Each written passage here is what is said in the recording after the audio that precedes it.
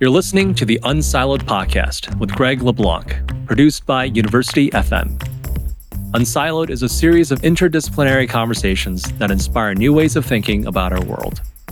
So wherever you are, enjoy today's episode, and here's your host, Greg LeBlanc.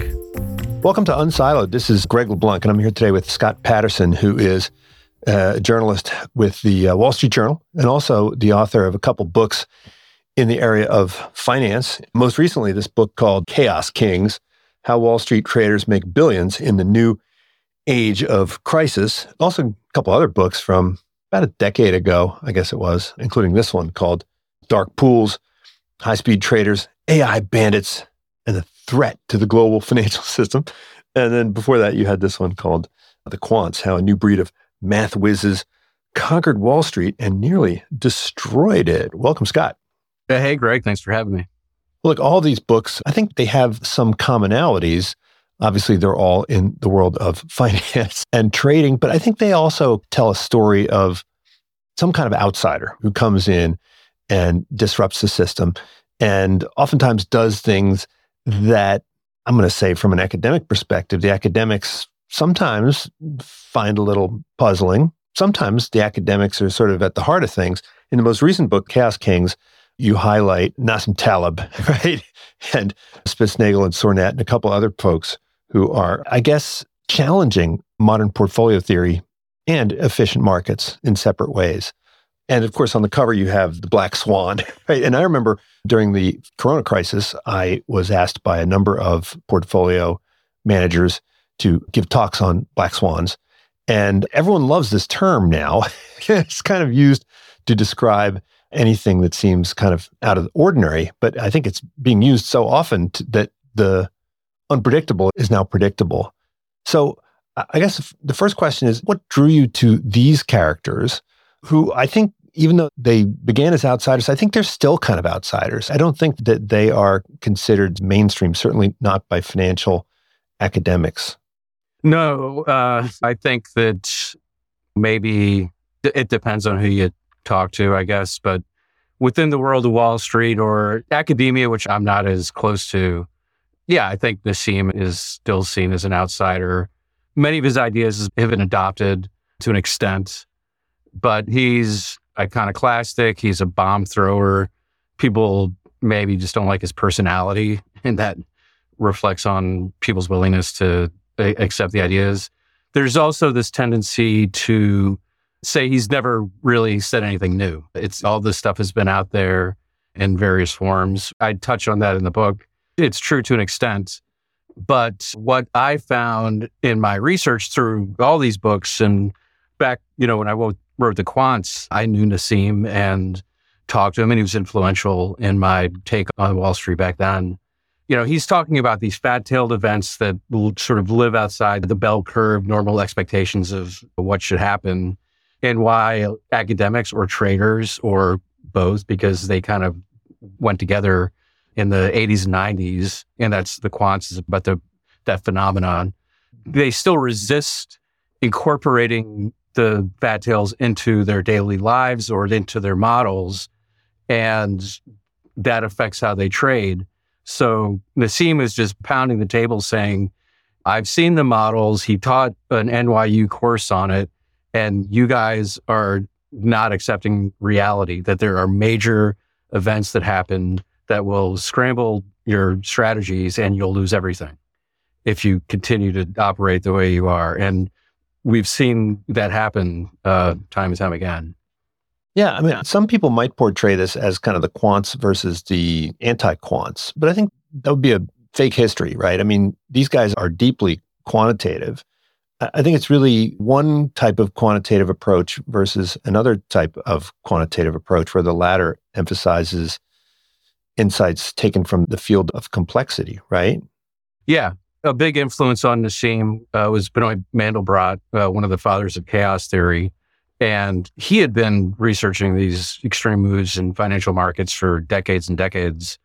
I think he first started looking at cotton markets over many years. And for Mandelbrot, this is another scene I recount in Chaos Kings, is when Nassim first met Mandelbrot after Mandelbrot gave a speech in New York. Nassim said, "Why are you doing this? You're this great thinker. Why do you care about financial markets?" And Mandelbrot said, "Data, reams and reams of data." So for him, it wasn't really exercise in trying to figure out trading strategies. It was looking at these weird patterns that were chaotic. My book is Chaos Kings. You can't fit these things into normal markets. I think Mandelbrot liked to use the word wild, that these are wild markets. And that was a big influence on Nassim. And the Black Swan is actually dedicated to Mandelbrot. So yes, very quantitative oriented. Mandelbrot was a mathematician and extremely smart mathematician. So was Nassim, but they came at things from a different perspective than most people in academia that were really just following the mainstream theories of efficient markets and modern portfolio theory.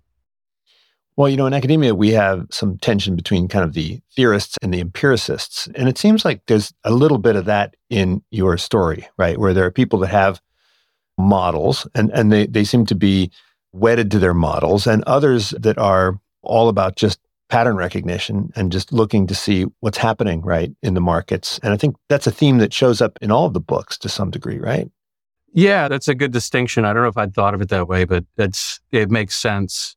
You would think that a theorist who goes to Wall Street would quickly learn their lesson. And I think there's a famous anecdote about Fisher Black, who you probably remember this better than me, but it's something about how markets appear much more efficient from the Charles River than they do on the Hudson River. And he famously, he taught at MIT, and he was a very rigid theoretician about efficient markets. But then in the 80s, he joined Goldman Sachs and started watching how traders operated and became much more of an empiricist, I think. So that's one good example of how those barriers can break down. But Nassim one time showed me an email that he had gotten from a very well-known, respected academic in finance who conceded to Nassim in that, yes, we know that these fat tails exist, but our models don't work if we incorporate them into the models. And that's the problem. If you recognize that there is potentials for 3, 4, 5 sigma events, then to put a fat tail into the model. And that's fine, but as long as the people running trading desks and executives understand that if you have a value at risk model, it's not really capturing the real risk that you're going to be facing, because it carves out a 5%, generally, how they use 5% of the volatility, of the extreme volatility over a year. Yeah, I mean, I think a lot of the story here, which is sort of beneath the surface also, is the incentives that asset managers face, which has to do with your day-to-day returns. So, in the earlier books in Dark Pools, you talk about these traders they're realizing their profits more or less by 4 p.m. every day, right? And they're in and out of the markets super quickly. But the insights that Taleb and his colleagues come to is that, and I think this is an analogy that we use all the time, right? You can be picking up your nickels in front of the steamroller, right? But the steamroller is going to get you at some point.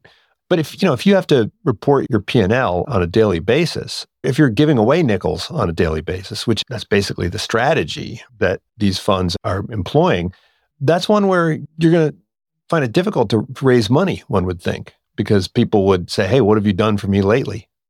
Oh, absolutely. And that's why they had a lot of trouble launching the Universa hedge fund. That was the successor to Empirica, which Nassim launched with Mark Spitznagel in 1999. They shut that down 5 years later, and then Mark relaunches Universa in 2007.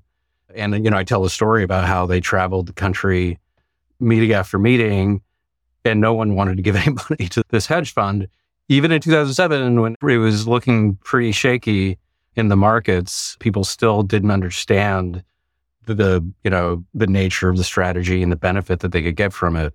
Because, as you say, it's outside the normal parameter of how traditional Wall Street strategies work, which are more geared towards short-term gains, either weekly, monthly, or annually. The annual bonus is every trader on Wall Street knows what that's all about. That's the whole ball game.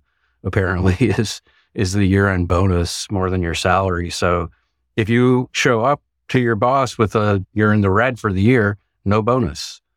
So that's why it's one of the reasons why the strategy is actually successful, because they have very few competitors. There are some other funds out there that do this, but as far as I'm aware, they're the only one that does it. They only do that strategy, the tail hedge strategy. And by doing that, they're very good at it. But it's just not something that most people who go to Wall Street want to do. Well, I mean, it is ultimately a triumphal story, right? Because, I mean, they do wind up successful and appreciated by the end of the book. But I think it's really more somewhat a story of better marketing, right? Because people began to see this strategy in a different way, right? Began to see it more like an insurance product. But we had portfolio insurance. Some of my colleagues here at Berkeley right, came up with this product back in the 80s. And I think that's in the quants as I tell that story.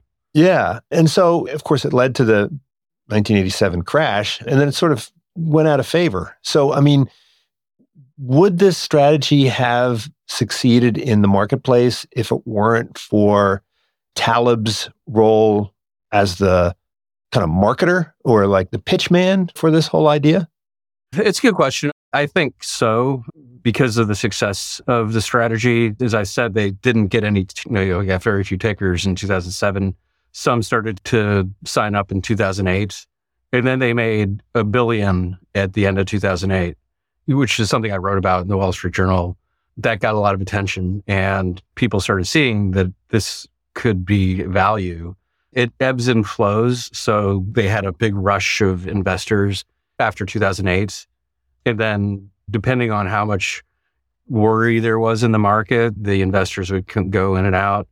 So really up to 2020, they didn't have a deep portfolio of investors. They were another interesting story about how traditional finance finds it difficult to stomach the strategy. I tell the story about how CalPERS decided to invest in Universa in tail hedge strategies in general. And it started around 2016, and they started talking to Universa. They decided to allocate significant assets to it. They'd gotten up to around $5 billion by 2019, early 2020. And we're even thinking of getting bigger, much bigger, maybe 20, 25 billion. But a new manager came on board at CalPERS, and in 2019 made the decision to exit the strategy. So in early 2020, Universa was forced essentially to liquidate the entire CalPERS tail hedge, well, basically weeks before one of the greatest crashes that we've ever seen. And that's just because this new manager, he looked at the expense and just saw it, as many do, as a line item. Why am I paying $80 million a year or $100 million a year, whatever it cost, for nothing? I'm getting nothing out of this. And others who supported it said, actually, one day you will be very happy that you had, we're paying for this, and it'll pay off much more than what you put in. And there are other reasons for that, why CalPERS wanted to do that, because they were struggling to get returns that can, meet the pensioners' demands over the years. They had a shortfall, an expected shortfall, and they wanted to have a strategy that allowed them to get more upside from the stock market. Because when the traditional pension fund strategy is, the vanilla strategy is 60-40, 60% in stocks, 40% in bonds. The Universa pitch is you're giving up a lot of upside from stocks. If you do that, why don't you get a real hedge, only allocate around 3% to that, and put the rest in stocks or something else that's got more upside. And if you do that, then your returns over the years will be better. At least historically, that's proven to be true. So CalPERS was interested in trying to do that, but then unfortunately they bailed on the strategy just when it would have paid off. Yeah, no, I love that story. I mean, I'm here in California. I'm familiar with a lot of these folks. I know a lot of these people. The idea is really powerful, right? And the idea is that a 97% exposure to equities with a 3% essentially downside protection can outperform a 60-40 portfolio. And in part because what we're seeing in many cases is that stocks and bonds are correlated, particularly in downturns. And so we don't get the protection that we thought we were getting, right? Yeah. And with a fast moving crash, you can really, as they say, correlations go to one. You can really get stuck. And that's what happened to a lot of pension funds in 2008 was in order to get liquidity, they had to sell their stock portfolio. And a lot of them sold their stocks. CalPERS, I think, is famously to this at the bottom. Whereas a strategy like the Universa strategy is you'd be able to hold on to your stocks, maybe even buy at the bottom because you're getting this big infusion of cash just when you need it. Yeah, and I think the key insight is that if you were to go back and delete like the 5 worst days in the stock market like over the last 30, 40 years, you would dramatically increase your overall return. But similarly, right, if you were to delete the best 5 days, you would dramatically decrease your returns. So the idea would be to get rid of the downside risk without getting rid of the upside potential. But it seems like some of these strategies, if we believe that the probability at the end of the distribution is actually higher than, say, a normal distribution, then we should be able to make money regardless of whether, I mean, if people are underestimating the likelihood of both high and low extremes, then we should just be able to, buy volatility, right? I think that it's tricky. It's also getting outside of my area of expertise. I mean, I talk to Universa a lot.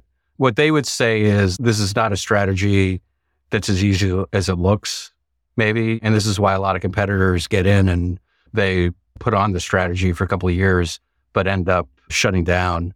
I don't have the Universa secret sauce. And I talked to other managers who have analyzed this risk, like people at AQR who are notoriously bearish on tail hedging strategies. And they look at it and they just say, it's too expensive, basically, to buy what they call lottery tickets. You're going to lose money over time. Now, if you dig a little bit into the details, what they are looking at is not remotely close to a Universa strategy because they're looking at options that will pay off in, I think, like a 5% move or a 10% move, which are a lot more expensive. They're not deep out of the money options. So Universa is going for the deep out of the money options. Universa is buying stuff that's typically viewed as junk. It's the ultimate value play because these things are almost always going to expire worthless because it's a bet on a 20% decline in the S&P 500 within a month, which never happens.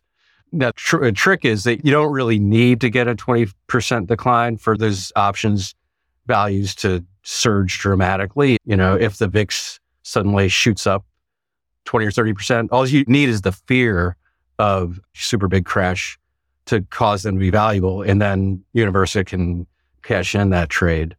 But there's things that they do that, I think partly because they're one of the only counterparties in the market for these kind of options, they're able to use that market power to get better prices. They're in a way kind of like a market maker. Other hedge funds or bank desks, they see that as easy money. You just sell these things. Selling volatility can be very easy money. You just sell it. You get in a couple $1 million or whatever it is, steady money every month. You think there's really no risk there and, you're happy.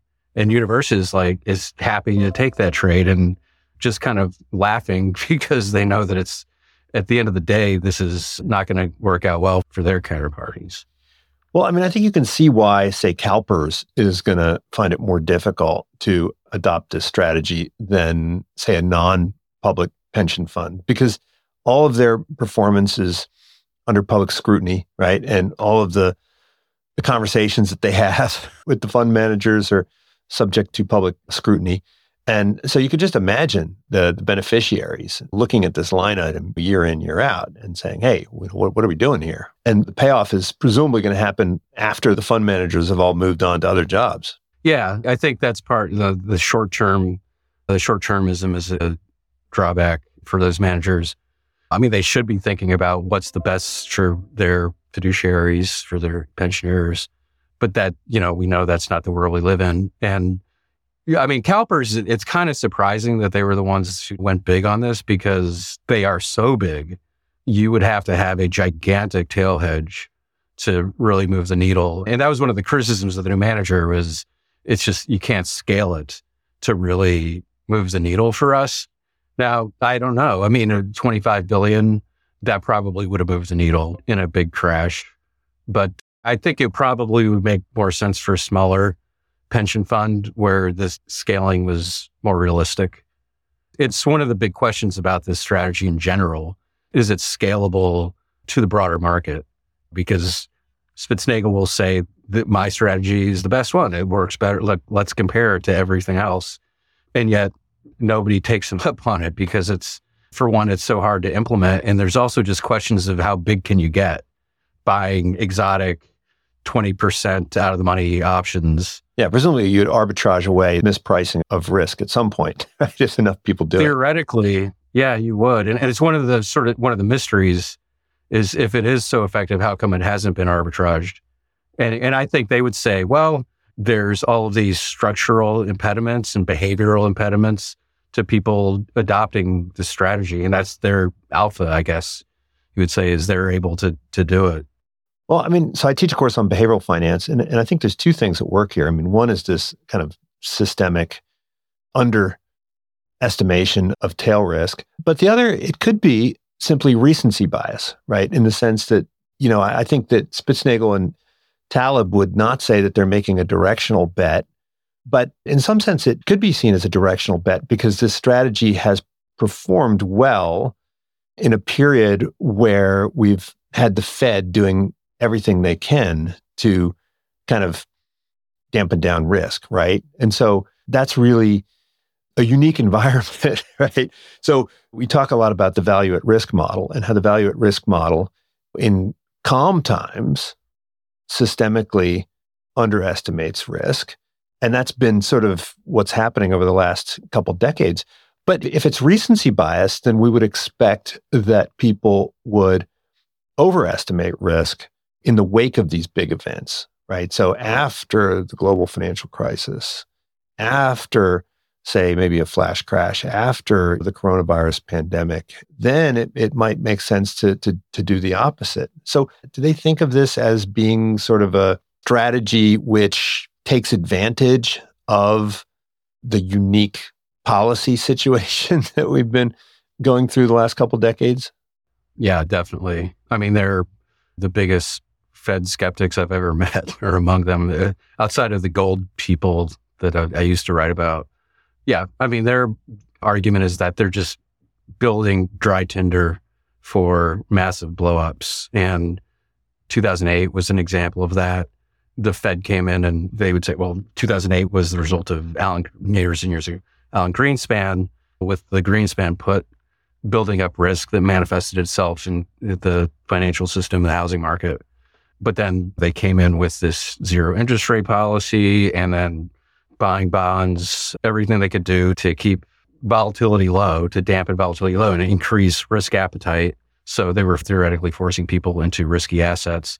That's a strategy for doom. And their perspective is that you're not really weeding out the root of the problem. You're just letting it grow like a cancer. And it's just, you're giving the patient morphine, but the cancer is still there. And it's eventually the patient's going to die. I don't personally agree with their argument there, but it is, I mean, in the fullness of time, we'll all find out, or is this just leading to some Armageddon-like explosion of debt, which they foresee? But what's fascinating is that a lot of the protagonists in your books, they have these policy prescriptions, which if they were implemented would more or less put them out of business, right? So you saw the same thing with Levine, right? In Dark Pools, he was taking advantage of these structural problems with the NASDAQ, but he kept advocating that these structural problems, be eliminated, right? And if they were eliminated, then what's his role, right? Then he no longer can exploit these anomalies and loopholes. Yeah. And Josh Levine I think he would be perfectly happy to see his ability to take advantage of the system go away because he's a unique person who doesn't really care. Now, the guys at Daytech and the traders who are using his software, they would be very upset if the policymakers adopted his proposals, which are, I think, still, who knows if they would really work. I mean, he's talking, what he wanted to do is do sub-penny trading, and that would eliminate a lot of the ability of traders like the day traders at Daytech and elsewhere to take advantage of these big spreads. The spreads would just collapse. But this was before the age of the high frequency trader, which HFT came out of Island, which he created. Who really knows, sub-penny trading could have just resulted in just a lot more trading where people are arbitraging micro pennies at high speeds.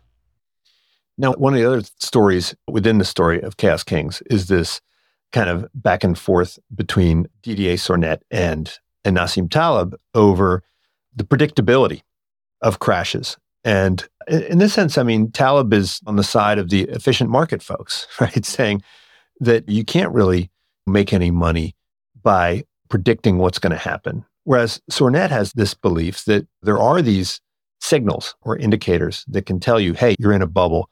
And so in that sense, Taleb, it's almost like he's siding with Greenspan, who famously said that you don't know whether you're in a bubble until after it's over. After burst. Yeah, it is one of the ironies is that in the big debate about portfolio theory, they do fall on that efficient market side of things to an extent. I mean, their strategy is taking advantage of some structural issues and the way that Wall Street generally underprices risk.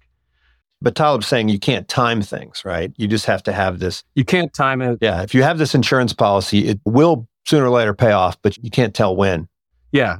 So they are making a directional bet, but they can't time it, which I think is probably true, And Sornet's insights are really interesting that he's saying, yes, the market generally is very efficient on day-to-day basis, but there's times when it sort of becomes dislocated from fundamentals and it just gets really out of whack. And there are signals that you can detect that are telling you when this is happening. And when it's really going like what, you would say super critical or super exponential, which is just the moment before the blow up. And then you can trade on it, buy a bunch of put options. And he's done experiments over the time. I've looked at some of them, not all of them, but what they seem to show is that his system does have the ability to recognize when assets enter a bubble territory, but timing the bursting of the bubble seems very hard. And he made some predictions about a decade ago with, various commodities and markets. And what was happening was his predictions did show that these things were in bubbles and they went down a little bit, but then it would go up a lot more, like 30 or 40% or more after he said this is a bubble is about to pop. So that's the thing about bubbles is really, it seems extremely difficult to time the bursting of the bubble. And that's why trading around it in the debate that Nassim and Didier have, which I recount this meeting that they had in New York City, where Nassim is trying to explain what you have here is very interesting, and maybe I'd buy some put options if you showed me this, but this is not a way to manage risk. And that's a fundamentally different way of looking at it. When Didier is more like a gambler. He's trying to say, this is going to let me gamble better because I've got the most sophisticated system in the world and it's based on physics and, I can detect when bombs are going to blow up with this stuff. But Nassim is saying, well, fine, if you want to do that with your own money, but if you're managing client risk, this is a very bad thing to try to use to do that because you're trying to time the market. It's going to end badly. But at the end of the day, I mean, Spitznagel does have to make some timing decisions, right? So in the immediate, as soon as there's a crisis, he has to decide, do I liquidate my positions on day 1, day 2, day 3, right? So in the coronavirus crisis, right, if you liquidated your position a couple days in, you do great. But if you held on for another week or two, then you're going to give up all those gains. That's a really good point. And what they tell me is they have signals based on historical data that shows them when they need to cash in. But you're right. there does have to be some kind of human element there. It's not completely robotic. I tell a story of 9/11 with Empirica, where they sort of learned this lesson that they held on to their positions after 9/11 because their clients, and I remember I lived in New York at the time, everybody thought this is just the start. There could be more attacks and who knows what's going to happen. So they held on. There were no more attacks and the market rallied, and their positions, which should have paid off handsomely, did not.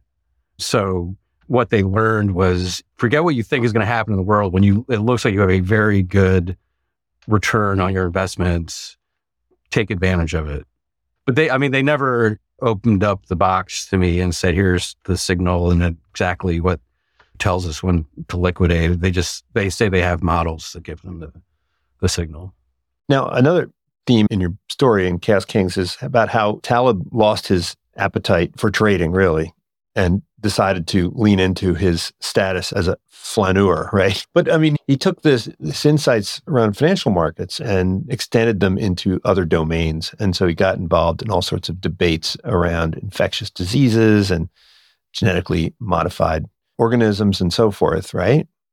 Yeah. I mean, you'll see it in his books. He ranges over many different subjects. Each book, I think, along the way, extends more and more outside of the realm of finance. But I think it's interesting how you really can, at the end of the day, see how the trading strategy and put options lay behind like so many of different things that are in those books. It's the core insight, which is very extreme things can happen way beyond what you ever expect, which happened to him in 1987 on Black Monday. He made a lot of money on that trade. And it also made him realize that all these guys around me ain't so smart. They don't have it figured out. So that's Black Swan. Then you look at Anti-Fragile, which is something that's supposed to benefit from volatility, get stronger from volatility. Well, what gets stronger from volatility than a 20% out of the money put option? So the strategies lay behind many different things. But yes, he has successfully applied it to a lot of different other realms. And it's really his insight into pandemics, which he's been talking about for many years. That's one of the things that sort of inspired me to do this book was in the first quarter of 2020, Universa posted famously a 4,000+% return on their positions. So it wasn't 4,000% on their assets under management. There's a lot of confusion about that. But so Universa did that. And then at the same time, in January of 2020, Nassim and a few other colleagues wrote a paper warning about the risk of COVID-19 because it had these properties that appeared to be extremely risky, that, how fast it could spread. Travel is up a lot more than it used to be. So this thing might move across borders more quickly than we realize. They issued this warning that we need to take extreme measures to protect against it. Now, I remember in January 2020, I was not thinking that COVID would become a global pandemic. I was thinking, wow, China's going to have a real problem here, and maybe this could mess up some trade issues, and that could affect the market. But I had no idea, and nor did many, even experts. WHO was not sounding the alarm at the time. So I kind of thought, wow, it's interesting that Nassim's worldview, which is based on black swans and exponential risk, allowed him to see this, gave him the tools to see what was happening and warn about it in real time. They actually sent their memo to the White House. I'm sure it ended up in a trash can or a toilet or something at some point. But people, if they'd listened, maybe they weren't the only ones. There were some others warning about it as well, but not many. So that's kind of what it sort of inspired the germ of the idea of the book was it would be interesting to tell the story of these guys. And I've known Nassim and Mark since mid-2000s. So I just emailed them and said, hey, what do you think about doing a book? And Nassim said, no way. I mean, he was a reluctant collaborator for a while, but he finally came on.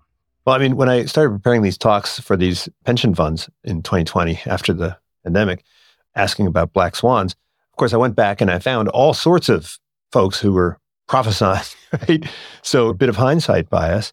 But I think the main point that Tal's making about connectedness is that we all thought, and certainly in certain circles, there was a belief that if you took all the mountain climbers and tied them together with a rope, then every mountain climber would be safer, because if they fell in a crevasse, then they'd be connected to the rest. And that was the idea behind connecting all the markets and creating all of these different types of instruments that allowed you to repackage risk and so forth. But what we discovered is that by tying all the mountain climbers together, it meant that if one of them fell down the crevasse, you have to drag a whole bunch of other people with them. And I think in your earlier books, that's part of the story, right? About how by creating all of this liquidity and by connecting all of these markets and allowing price movements to diffuse more quickly, it actually leads to potentially more instability, right? And ultimately, liquidity can collapse more quickly. Yeah, I do think that the risk of high-speed contagion across markets is something we should be concerned about. I wrote about that in Dark Pools, and we haven't seen the disaster scenario that I scoped out there. The flash crash was an example of that, and I was on the desk at the Wall Street Journal that day and remember it clearly. And I called up some high-speed traders I knew and said, "Hey, what's going on here?" And they said, "Oh, we turned off our computers. It's too crazy for us." So, yeah, I mean, with high-speed trading, I was sort of on the front lines of reporting it. It really wasn't a well-known phenomenon. And I just found it very alarming that the financial markets had evolved into this race to trade microseconds faster than the next guy. And at the time in 2010 or so, this is largely a U.S. phenomenon. Now, it was moving to Europe a little bit, but mostly it evolved in the U.S., out of Chicago and New York. And it was moving from asset class to asset class as the stock market by 2010 or 2011 was dead for them. They'd arbitraged out all the little inefficiencies. So they were moving to the next thing and the next thing. And then they started building cables across the Atlantic to Europe and was moving into Asia. So I was like, oh my God, like this is some gigantic network that's going to be trading globally at high speeds across asset classes. And the way these models work is, they're trading these correlations between all these different asset classes. And I thought, well, something could get wacky in, say, the dollar or gold or oil or something. And that causes a dislocation in the correlations, and you have contagion that ripples through the strategies. And if this happened at a major firm, that ripples to the other strategies that others are running. And my first book was The Quants, and that actually did happen to quantitative hedge funds in August 2007. So I was kind of, thinking like really crazy things happen with these computer strategies.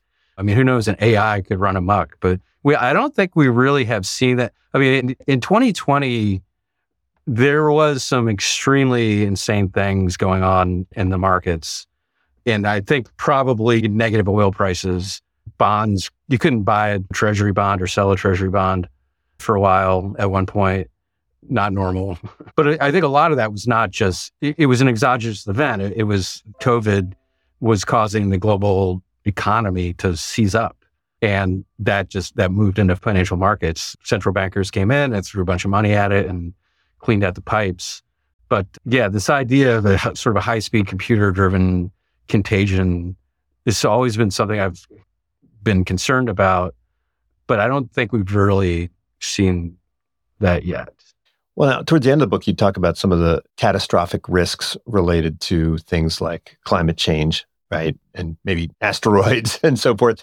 Now, I mean, some of those things, like an asteroid strike, I mean, I don't know exactly how you could trade on that, because presumably if the world goes extinct, then there's no way to cash in your chips.